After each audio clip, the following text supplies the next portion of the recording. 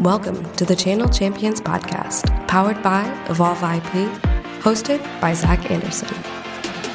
Today, we'll explore the always evolving landscape of the IT, telephony, and communications channel. If you are a trusted advisor, strategist, IT consultant, or sales engineer, this one's for you. Today's guest is... Welcome to the Channel Champions podcast. This is episode 13. I'm very excited about our guest today. He is the president of Vocal Point Consulting that he started in 2010, and he's got over 21 years in the technology space. He is a very busy guy. He's the chairman of the board of the Orlando Technology Group, a technology advisory board member for the Conductive Education Center of Orlando, also advisory board member for the National Customer Service Association, and is also the host of the Cloud Sherpa podcast on YouTube. Truly a channel champion. I am proud to welcome Mr. Derek Rausch. Sir? Thanks for having me, Zach. Thank you so much for coming on. Today, we are going to be talking about a lot. Generally speaking, we want to talk about the technology landscape, the trends that Derek and his company sees, and also how the technology advisors in general or trusted advisors are evolving. So that's kind of the main topic of today. But before we get into that, I want to just go over a little bit of backstory, give you a little bit of time to tell your story a little bit. So tell me, how did you get started in the channel in the first place? Well, I started in technology around 2002, working for a company called Exponets that got purchased by Avaya. So I'm one of the rare breeds that came from like the hardware side. So a lot of people in this industry come from that network side of, all the MCI WorldCom stuff and AT&T and all the breakup of the bells. So a lot of guys in the industry are from that piece of it. Mm-hmm. But yeah, I cut my teeth on the hardware side, started getting into designing some of the systems. I was, one of the early adopters of IP, where, we helped start selling and designing that IP office that Avaya put out, one of the first IP systems to the market. Mm-hmm. So worked in that industry for a little bit until, Avaya chewed us up and spit us out. Worked for a couple of different, Avaya resellers that would resell Avaya and other solutions. But I was never comfortable there. Got recruited by a gal over at Paytech one day. Huh. And she said, hey, come work for me. And I'm like, I don't want to sell T1s. I'm like, I want this big fat check. I don't care about these little measly, commissions that you guys are making. She's like, no, we have this whole division that sells Avaya and, they're getting into Cisco and stuff like that. I said, okay, I'll take a look at it. Ended up working for them for about 5 years. And it was good because I learned a lot about the network side of it. So, not only did I have to know the hardware, but I had to know the network as well. And it gave me a well-rounded, just education and knowledge to be able to take to the customers. But if you know anything about Paytech and the merger with US Select and what was there, McGraw, what else did we have? Well, then, of course, Windstream came along. Yep. So we just had tons of M&A activity. And every time, you go through M&A, your job title changes, your role changes, your quota changes, all that stuff. And in 2010, I just said to my wife, I'm like, I really feel like I can do something better on my own. Mm-hmm. And I actually went out doing straight consulting, helping clients migrate from one PBX to another. And, it was probably, that was in 2010. It was probably about a year into it that I met a gal by the name of Carla Rorty over at Intelisys, and she introduced me to this whole recurring revenue model. And so I started selling to some of my clients, things like MPLS, and you start looking at it and you go, dang, that $750 a month check is just going to keep coming in perpetuity. And then you start doing the math and go, wow, maybe there's something to this recurring revenue thing. Mm-hmm. So I guess it was probably maybe 3 more years into it that we started seeing the cloud develop. I remember being at an MSP show, actually here in Orlando, and there was all these companies that were popping up, and they called themselves cloud this and cloud that. And I'm thinking, man, these guys are nuts. We already tried this with Centrex and it didn't work. So I really thought it was a fad. But gosh, about a year after that, I'm looking at it and going, dang, this ain't going away. And you start seeing this development of the cloud. And it wasn't long after that where we completely rebranded, where we are 100% cloud focused today. We don't touch hardware at all. So that's really the story of how we got to where we're at today. And we continually work on that message as far as how we can serve our clients. Mm-hmm. So how has the technology advisor or trusted advisor role, how has that changed from the time that you started till what it is today?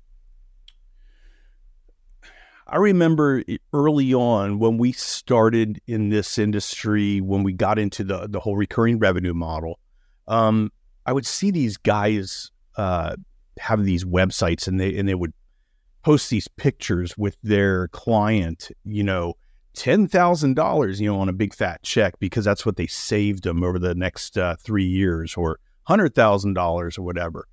And I thought, wow, that's pretty cool marketing. But the more you looked into it, they were just quote machines. They were pulling quotes and saying, here's, 3 or 4 quotes, pick one.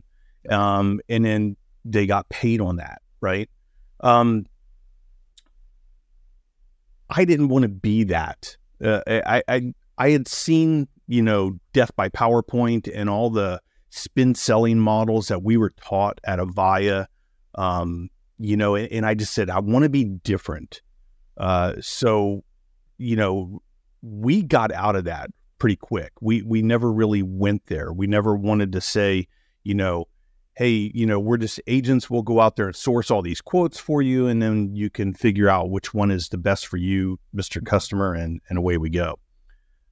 We wanted to flip the script. We wanted to say, what's the problem you're trying to solve? And then we'll find you the right technology to solve it. So that's why we call ourselves Cloud Sherpas. We want to guide you through that process. We're not experts in the technology. We got people like you guys who are experts in the technology, right? Right. And we've got engineers at, Atelysys, Avant, Sandler, and all the other TSDs. Mm-hmm. So if I can tap into those guys for the expertise, all we have to do is guide our client through the process. Mm-hmm. And that's really where we've landed today. Mm. And have you seen the role of the TSD change in the time that you've, since the time you started Vocal Point? Yeah. I think early on, the TSDs were more involved in our business, way more early on. Nowadays, I rarely hear from any of the TSDs. Part of it is we don't need them as much, because we're a little bit more self-sufficient. Sure. But the other part of that is, I think some of their resources and their go-to-market strategy has changed too, where they're trying to provide more of, the engineering resources and, giving support to the agents on the back end, that maybe don't have some of the back of the house type things for, commissions and escalations and things of that nature. But really, probably the only time I really engage the TSDs is when I need that high level engineering support, or if we need some sort of escalation all the way to, level 3 or level 4 inside of a organization. Interesting. I know that obviously there's a lot of, private equity, and there's, obviously, like you said, there's been a lot of mergers and acquisitions, throughout the entirety of, your channel tenure per se. But how do you think private equity has affected the trusted advisor community and the TSD community? That's a tough one. I mean, we get approached all the time by private equity, and I honestly haven't looked into it. I might be old, but I'm not that old. I still feel like I got quite a bit of life in me. I don't know if I'll ever quit working per se, but I don't understand some of the numbers or some of the game that's played there. I get where, maybe some of these guys are getting a lump sum to walk away. It's hard to say like what control that they actually have in the process anymore, or how much say they have over their customer. Some of them, they say, oh yeah, you have full control over the customer. It's still your customer, we'll just give you a path to exit over the next, 10, 15 years. And I mean, I've worked the numbers before, and it's hard for me to fathom, because our average tenure for our client is about 7 or 8 years. Most of our clients are going to stick around a long time. So if you averaged out like what you're bringing in on a monthly basis versus selling out, the numbers just don't make sense to me, unless they're offering, millions to walk away, and I don't think they are. But yeah, it's a tough one. I don't know how that's going to shake out with the whole private equity market. But it remains to be seen. I think it definitely gives a lot of us guys a path to walk away. But I'm not sure if it makes sense until you're probably really a good 4 or 5 years from retiring. Yeah. And the other thing I think is interesting about private equity is that, a lot of the reason that, trusted advisor owners of these trusted advisor companies, the reason they get into this business is because they were in corporate America. They want to get out of that landscape of, like you said, hitting quotas and sort of being, subject to the rulings of, the higher ups, right? Yep. But then you've got private equity coming in, and you're right. Like how much say do they really have over that company? It's almost like you're going away from your original intention of getting away from having that hierarchy, and now you've got, and I see your point. Like, yes, there is an exit strategy, but it seems almost counterintuitive to the idea of why you got into the business in the first place. Yeah, exactly. So, I mean, for me, I don't get it yet. I mean, they would have to really offer us a high number to be able to walk away. But the good thing is it should give suppliers confidence that the channel is still a good, go-to-market strategy in general. And I agree. So that's definitely right. It's a good flag. It says, hey, this is a viable, organization, and we see value in these companies going forward. So that is a good sign in terms of the entire market. The hard part is, there's not a lot of young guys getting into the business. So, all of us older guys that have been in the business 20 years or so, I mean, as we age out, I don't think there's enough younger people getting into this industry at the moment to help, fill that gap and support, the industry going forward. I'd love to see more younger people getting into the industry. But I think that's something that the TSDs probably have to be better at, as far as recruiting some of those younger guys, and being able to tell the story of what this industry can do. And I think even telling the story of, hey, there's this whole path over here where you don't even need, the degree to be able to start out at middle management and hopefully work your way up. You can actually get some expertise or even some certifications and go to work and build a business and never have to, get into the rat race of the colleges these days. Mm-hmm. Why do you think there aren't as many, folks in a younger generation coming up into the channel? I just think it's getting the word out. And I think really honestly, even companies like mine, we have to do better at recruiting some guys that are younger. In fact, both the guys I have working for me are in their 30s, and I'd be ecstatic if they, wanted to fly the nest one day and build their own thing. That's fine. I'm good with that because I can always backfill that role. Right. But I think we have to be able to get the message out there and tell that story. And so it's up to us as well as the TSDs to do that. Do you think that the market today, and by market, I mean like there are obviously more trusted advisor companies out there today than there were when you started.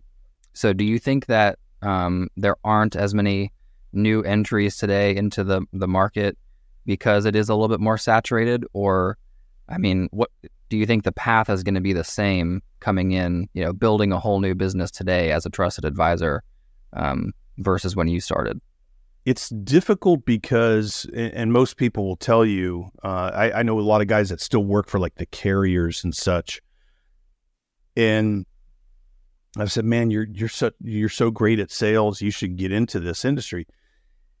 But they realize the ramp up in this industry and the need to probably take a good 2 years. So you're talking about guys that are making maybe 150, 200 grand a year and coming down a notch to maybe making 0 to, 30, 40 grand that first year. And, maybe even less. I think my first year in this business, I might've made like $12,000. It was rough, So, you've got to have some sort of support. Luckily, I had a wife that said, honey, I support you, do what you need to do. And it took us a couple of years to build the business, but, a lot of guys can't do that. I had one buddy that, he's like, man, I got a big house on the beach. I've got 6 kids. I got too big of a nut. I can't walk away from the money I'm making in order to start this business. And I think that's really the hard part. So, I think TSDs, really should start trying to figure out how to be more of an incubator. How do they, provide the resources and the knowledge to build a business? What are all the things you're going to need as far as putting an LLC together and finding a CPA and, all the little things that, you go, wow, I'm a great salesperson. I'll go out and start selling on my own. But you don't realize all the back end business stuff that you have to do on the everyday, to be successful. And that's the difficult part. And I think the TSDs should start getting into more of that incubation of the new businesses. Do you think there's any areas in the U.S. or North America where there's still untapped organizations that could use the services of a trusted advisor? The reason I ask is because, if we do want to culminate the next generation trusted advisor, I think there's got to be, sort of gaps that could be filled. So do you think there are still those gaps? I think there's a gap overall. I mean, I don't think it's regional. I think some of your larger cities, Chicago, New York, some of the businesses that, put their roots in some of these big cities, they probably understand, consultants. But most of them, when they think of consultants or advisors, they're thinking of like an Accenture or a KPMG that's, going to stick somebody in my organization, for, a year or two to help me develop this technology, roadmap. And I'm going to pay them $200,000 a year. And then at the end of it, I might get, some information that will help me. That's not what we do. Most of us, I should say. I think the majority of technology advisors today do charge for their time on the front end, because we started to realize our time is valuable, even though we're making these recurring revenue streams on the back end. But I think there's still a huge gap in the industry as far as letting businesses know that we even exist.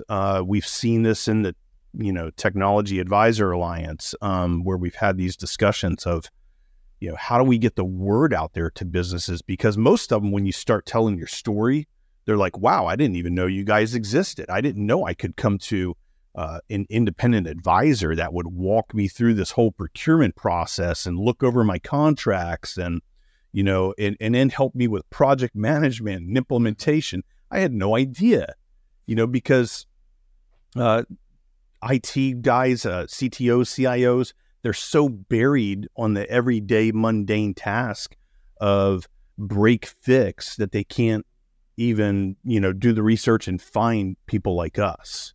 Right. I just talked to a guy up in Cleveland, and he's got, 35 locations, and he comes in every day. He's a CTO.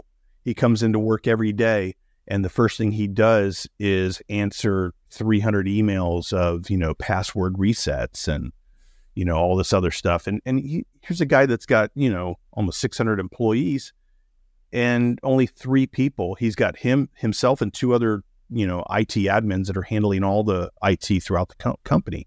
Mm-hmm. He's like, Derek, I need to exit at some point. I'm going to retire soon. So how do I figure out how to move and migrate all this stuff to the cloud and put some management around it where I can walk away comfortably knowing that they're going to be able to handle it. Mm-hmm.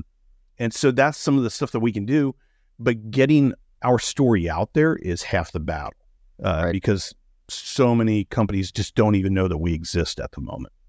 How has, okay, so have you ever run into situations where an organization has used a technology advisor, but they had like a bad experience, for example? And then if so, like, how have you overcome that? I actually haven't. The closest to that I can think of is I remember I had a client. It was actually an MSP that brought us into a organization, and the company had no IT. They had locations in Florida and New York, and they were, trying to, clean up their telecom. And the MSP, I think, didn't understand enough of our story. So shame on us to a point, right? But they didn't understand how to tell our story enough. And I had hit the MSP up and I said, hey, whatever happened to that opportunity that you were working on? And they said, oh, they went a different direction. But I said, well, let me just give them a call. And I called the lady up, who was one of the owners of the company. And she's like, no, I still need you. She understood what we did, but the MSP didn't. And so we had to go back in and try to clean up all their telecom, which we did. Found a couple grand a month in savings, over the, several years, prior. But that's part of the battle is, even the companies that we work with that might recommend us is telling that story. So again, it goes back to, how do we tell the story of what we do? But yeah, I haven't run into a true advisor that was in there, that a company had a bad experience with. That hasn't happened to us. That's great. That's good. It's good, but it's also bad because it means there's not enough of us out there. That's true. And that kind of brings us back to our last point of, there's still room, which, yeah, ultimately it's good and bad, good for the future, but, so do you feel like just like the example of the company that you just said, how their IT staff, their CTO is overburdened. Do you find that to be the case with a particular company size, like mid-level, small business, or like do you ever find that with enterprise type businesses? What we've found is if we're dealing with companies that have less than 100 employees or maybe less than about 10 million in revenue, then typically they don't have much of an IT staff, if any. Some of them are just using like an MSP to manage some services, and then the company owner or the finance guy that knows a little bit about IT is helping out with some of the break fix stuff. I don't really like getting into some of the smaller companies because when we do get into them, they start looking at us like the IT staff, and we're not. I'm not going to mess with your DNS on your routers or anything like that. So we try to stay like above that 100 user range up to about maybe 5,000 users. You start getting above that and yeah, we'll certainly hunt squirrels and feast on elephants, so to speak. It's an old slogan one of my old bosses used to say. But when you get above that 5,000 mark, and into the $1 billion corporations and such, the red tape is, so much, like when you start dealing with, say, hospitals, and you've got, 5 different CEOs and 20 different CFOs, and you have no idea who's really making the decisions. And it's just very convoluted. The process is very convoluted. And it's just such a long sales cycle. So we typically stay around maybe 200 users to about 2,000 is really kind of that sweet spot that we stay in. Okay. Have you noticed that, like maybe in the past few years, especially with COVID and stuff, that IT budgets are less than what they were before COVID or just before the last couple of years? Or, what do you think? I think IT budgets have certainly shrunk because companies think that they can do more with less. And, in some cases they can, maybe migrating some of that to cloud solutions is a better, way to go. Cybersecurity is a good example. Every company wants to be secure, but yet they don't want to pay $150,000 a year for somebody to come on staff and handle cybersecurity for them. Well, for that matter, we can probably outsource it for less than $100 a year, the same solution, and get them more for less. So I think companies definitely realize there's some cost savings in cloud. So I think budgets have certainly shrunk a little bit. It's just allocating resources from one area to another is all it is at the end of the day. Because most of these companies are, like I said, the one large client that we're dealing with right now that has 3 guys handling, 600 users. You're not a CTO at that point. There's no strategy involved. You're just handling break fix. Why do you think security has been so popular, in the channel circle for the last couple of years?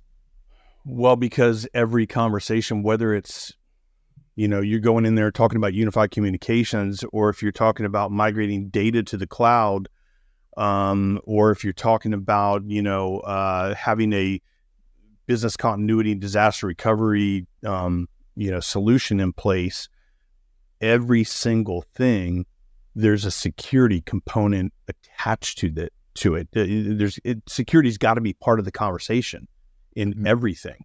And so I think as, these conversations have evolved, over time, more and more companies realize that. And so they're popping up with different security solutions or different ways to secure environments. And, it's our job to try to figure out, well, number one, what is your risk tolerance? And then number two, how do we put the tools in place that make sense? Because some clients, with multiple locations, maybe they want, a quarantine strategy where they'll allow things to come in, but we quarantine it right away. For example, like in the way Exidium might work, where I'll let it come in, but then, that hacker is going to think he's in the system, but he's really in a sandbox. Right. And then they can handle it from there. Whereas other companies want, I'd rather have that email go off to a SOC, and that SOC will look it over, make sure it's clean, and then send it back to me, and put eyeballs on it. So it just depends on the approach that the clients want to take. And then, it's always up to us as well to try to figure out, what's your RPO and RTO, your recovery point objective and your recovery time objective. Are you, risk adverse? I've got one company right now that's got a 2-minute RPO, and they're paying way too much for it. They don't need a 2-minute RPO. They were oversold. Right.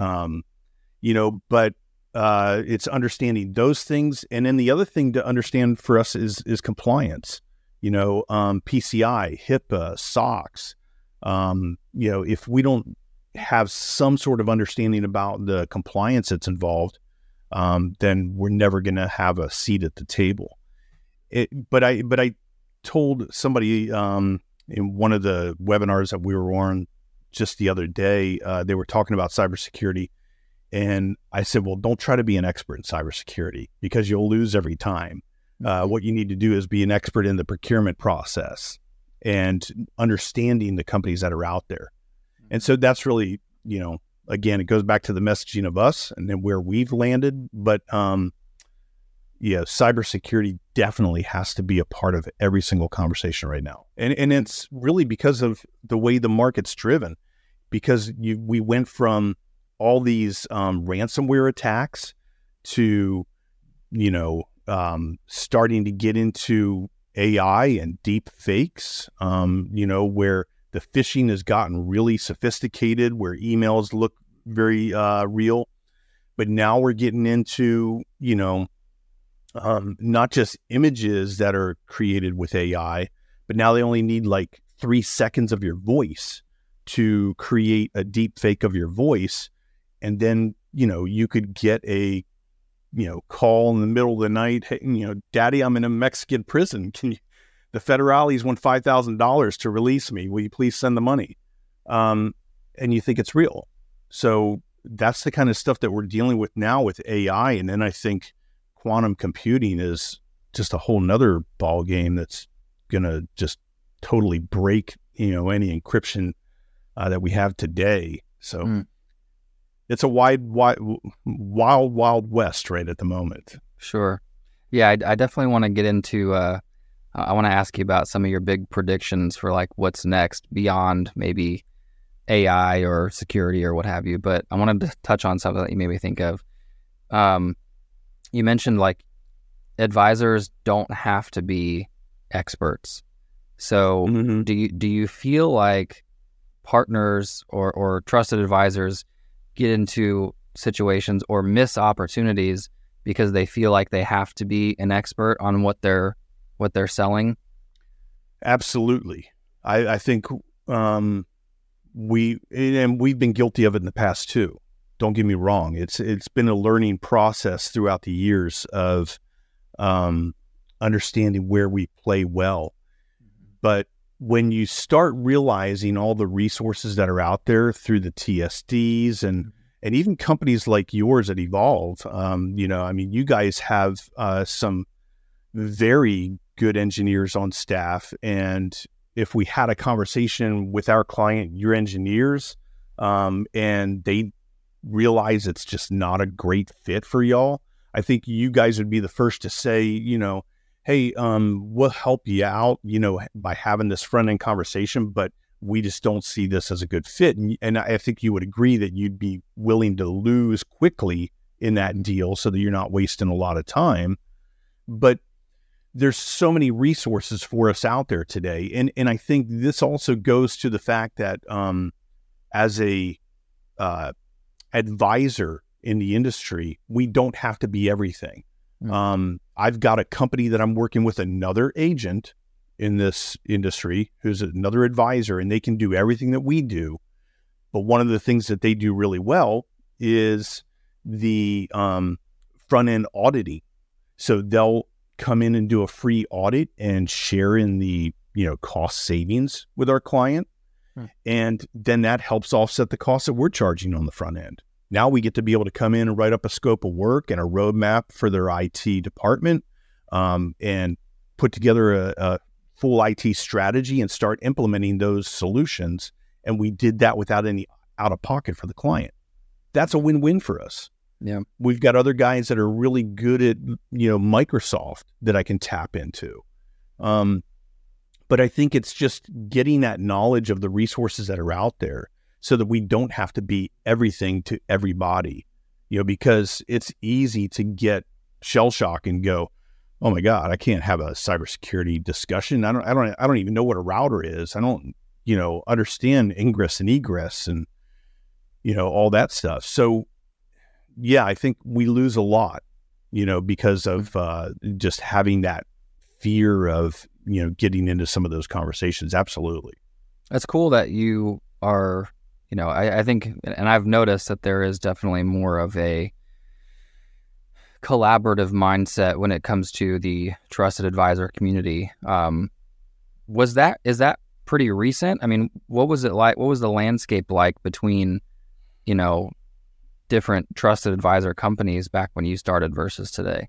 I think it's changing a lot and a lot more rapidly lately. I think that's really only been over the last couple of years.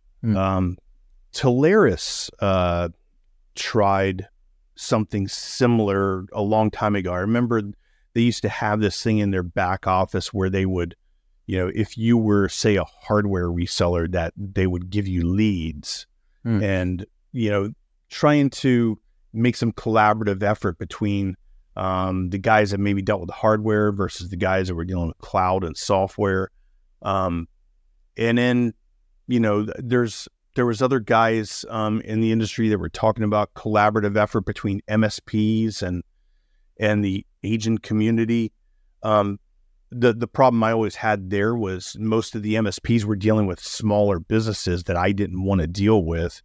And we tried those kind of, collaborative efforts, but it got to a point where we had one MSP that we were dealing with, and they said, we just don't want to deal with telecom. It's not our forte. We don't want to touch it. But every time we went in to go, we got 5 locations we're doing fiber for their customer. At some point, I need your input because you are the IT guy. And, the more I kept hounding these guys, I'm like, no, I need you involved in it to an extent, because you need to tell me what IP address I need here or how many IPs I need on this network and so forth. And it got to be a point of contention where they just kind of shut down on us. The other part of that is that MSP wasn't sharing what we were giving them in the deal. They weren't sharing that with their sales reps. So the owners were keeping the money. And so now the sales rep had no incentive to bring us into the opportunity. All right. So the MSP angle, I just never saw. It didn't work well for us. But I think within the agent community, other advisors that do things well, and, ones that, can maybe fill gaps here and there. I think that's a better way to collaborate, than trying to, deal with guys that are, maybe handling, the MSP's work and the cybersecurity work or the break fix work and all that. I think that's essentially what happens with these, call them super agents or like mini TSDs. Like, I think that's where that comes from, is just the, collaborative nature of trusted advisors. They come together, and then the beauty of it is you bring the call it the customer bases together. So now you have the multiple skills that you can apply, but to a broader sort of customer base. And obviously we've seen a lot of other TSDs pop up in the last few years. So do you think that is what's causing the other TSDs to kind of pop up now, or do you think it's there are other things that the big TSDs aren't doing that's causing these smaller TSDs to pop up? I think it's more of the latter, to be honest with you. So what I see, Zach, is, there's like AI is changing the landscape. I think there's going to be a lot of TSDs that are going to look at the tools. There are a couple already that are starting to, utilize some tools where, we could maybe send our client like an affiliate link. Hey, you don't need to buy your Microsoft licensing straight from Microsoft and sit on the phone for 2 hours waiting for a tier 1 guy to help you out. You can actually go in here, and this TSD, of course, we don't have to tell the client a TSD. They're never going to understand what a TSD is. But nevertheless, we say, get your licensing here, and you get free tier 1 and tier 2 support.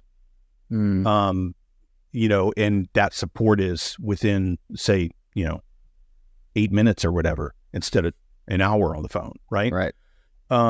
That's a big win. And I think some TSDs are starting to see that.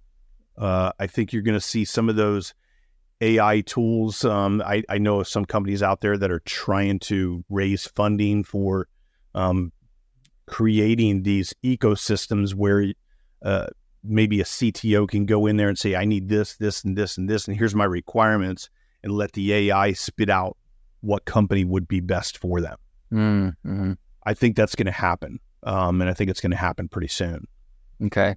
What other, let's get into some trends here. So what are some of your, call it, bold predictions, or, just for the channel in the next couple of years, or maybe some trends that, in your eyes aren't getting enough attention or should be getting more attention? I think one of the areas that a lot of agents aren't tapping into enough right now, and I think it's the next huge wave, is that desktop as a service, the cloud computing. I said it a couple of years ago, where I think there's going to come a day when you walk into Best Buy and you buy, literally, instead of buying a computer, you're buying literally a shell.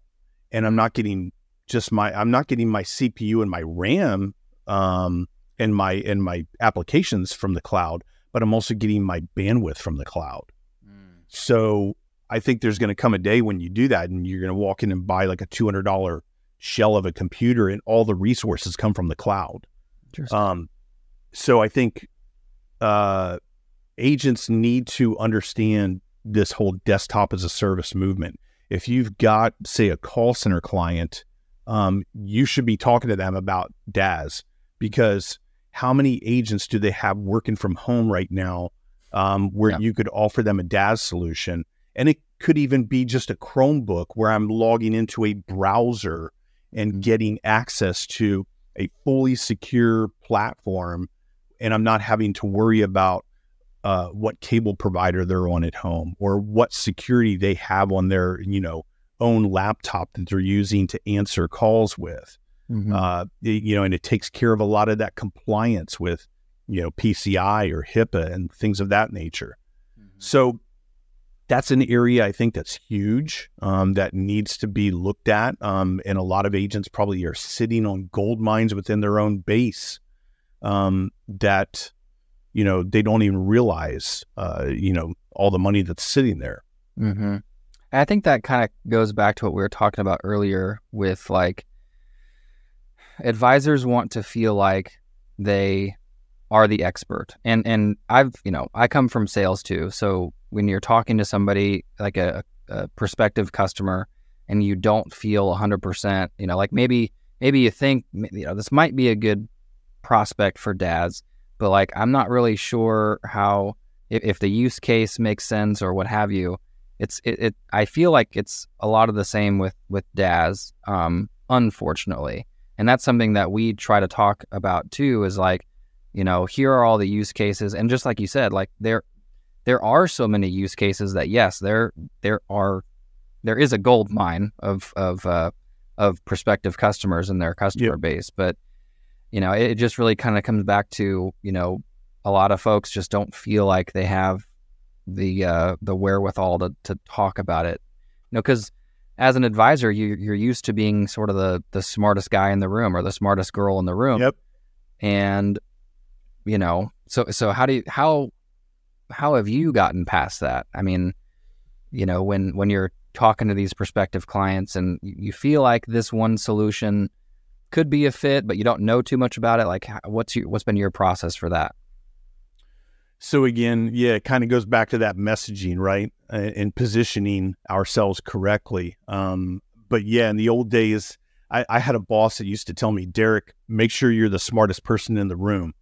So when I worked at Windstream and Paytech, I wanted to know everything about MPLS. I wanted to understand the network because I wanted to make sure if I have my network guy in the room and I'm in there, supporting the hardware, I wanted to make sure I was the smartest guy.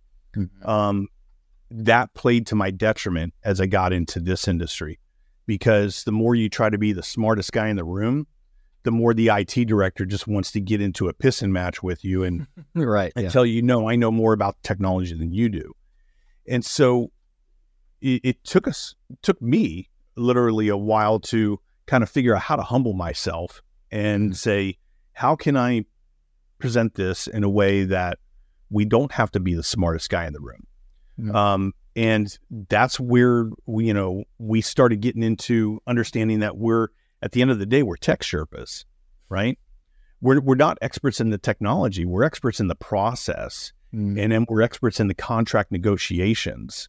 We're weird in the way that we actually read contracts. We dig into them.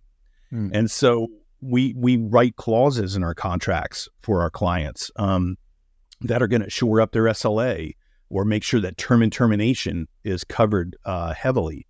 If this is a bad relationship, how do I get out of it? How do I pivot? And we've had those examples where we've had to take a client that, was in a bad contract. The company wanted $299,000 in ETFs, early termination fees. We negotiated that down to $40,000 and got another provider to come in and eat the $40,000 and give the client some rebates back on Polycom phones. They got 58 back in their pocket. So not bad. That's the kind of stuff that we want to focus on, right? If we can focus on being good at the procurement, the contract negotiation, and then the project management. So when we deliver a scope of work to a client, we're going to say, hey, this is what we see as the problems, and here's the solutions and the solution providers or the vendors that we feel are going to meet those needs, at least to like a 90% level. But if the client at that point wants to take our work and buy from their cousin at CDW or whatever, so be it.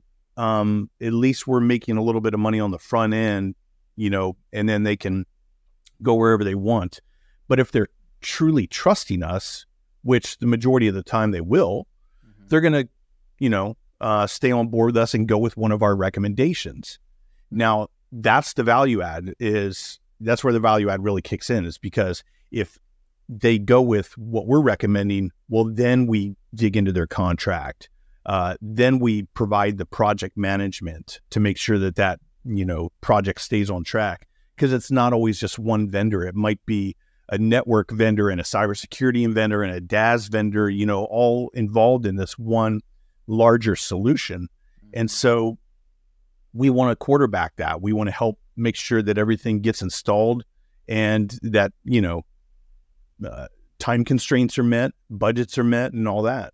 So, yeah, I mean, it's just it's all about the messaging. It's all about positioning ourselves correctly so that we don't have to say, yeah, we're experts in cybersecurity. No, I'm not an expert. But I'll, surround myself with really smart people, and I'll bring those guys to the table when needed. What advice would you have for suppliers that are trying to earn a partnership with you or any advisor for that matter? That's a good question. Because, I mean, yeah, we get hit up probably, I don't know, I get at least 5 to 10 emails or phone calls from other solution providers, whether it's, a backup and a recovery solution that's brand new, or, some DevOps company that wants to, partner with us. Yeah, I mean, I would say number one, just be honest. Let us know exactly where you feel you fit with your customers. I've had some vendors that say they do a lot of stuff and they don't really do it. So don't overpromise and underdeliver. And I tell every channel manager and every vendor that we ever work with, it's not baseball. I can't afford 3 strikes. If you, really screw up a client, then I'm probably just not going to work with you again. We have today, I think we're actually over 600 different solution providers that we could bring to the table. That's a lot. That covers, a good majority of the industry. And then we have some direct agreements with, a client maybe needed a certain solution, and so we went out and sought that solution.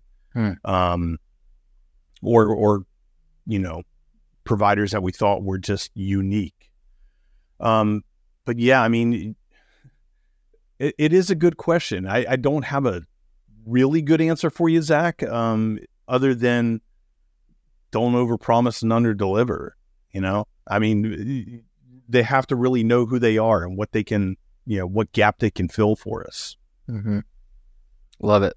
We're coming up on time, so I always like to ask about advice that you might have. Obviously, I like the question about the suppliers because we are a supplier. But what about advice for, say, a younger Derek when you're first getting into the channel? Or, we talk about the potential of new trusted advisors coming up, the new generation, right?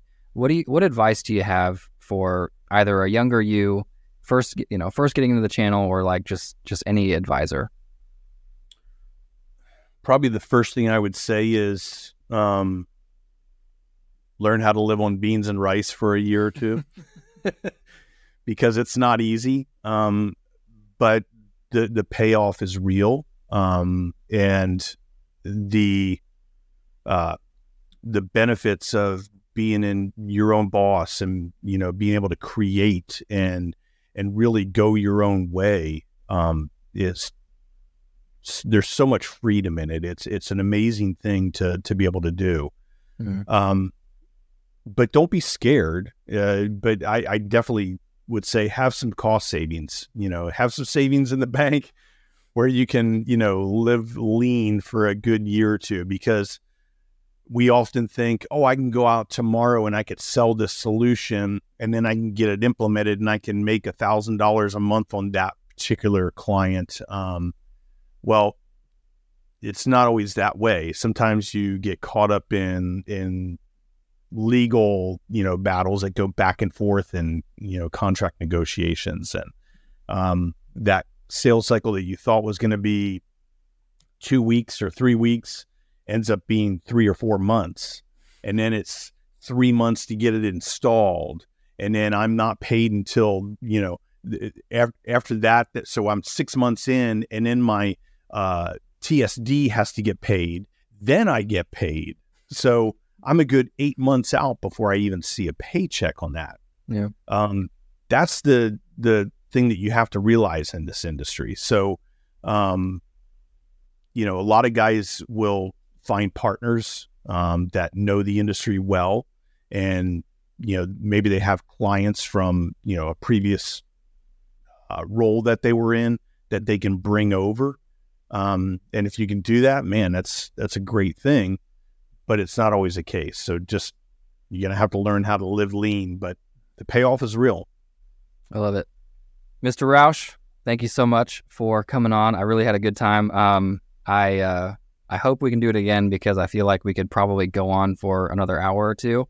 So I'd love to catch up with you in maybe a couple months and do another one if you'll have me, of course. But I really do appreciate it. And I think you've brought the listeners a lot of value today. So thank you so much. Yeah, thanks, Zach. I appreciate you letting me come on. Yeah, and tell everybody like how they can find you, and also like tell us what you've got coming next. What's next for Vocal Point? Yeah, so vocalpointconsulting.com is the website. You can always find me on LinkedIn. It's one of the few social medias that I'm on. I'm not an Instagram guy. I'm not a Facebook guy. So I'm a little bit leery about cybersecurity and all. So I'm not on a lot of that stuff. But nevertheless, you can find me on LinkedIn. Hit us up on our website or look us up on Cloud Sherpa. Cloud Sherpa is the tagline for our YouTube channel. Excellent. All right, everybody. That's it for today. Thank you so much for coming by. And Derek, we'll do it again soon. I appreciate it. Thanks, Zach. Appreciate it. That's a wrap on this episode of the Channel Champions podcast. You can find this and all our episodes on Apple, Spotify, YouTube, or your favorite streaming platforms. If you have any suggestions for future episodes, guests, or topics, please reach out to us. We appreciate you coming along with us on this journey and hope you'll be back for the next episode. Until then, stay tuned, stay connected, and stay inspired.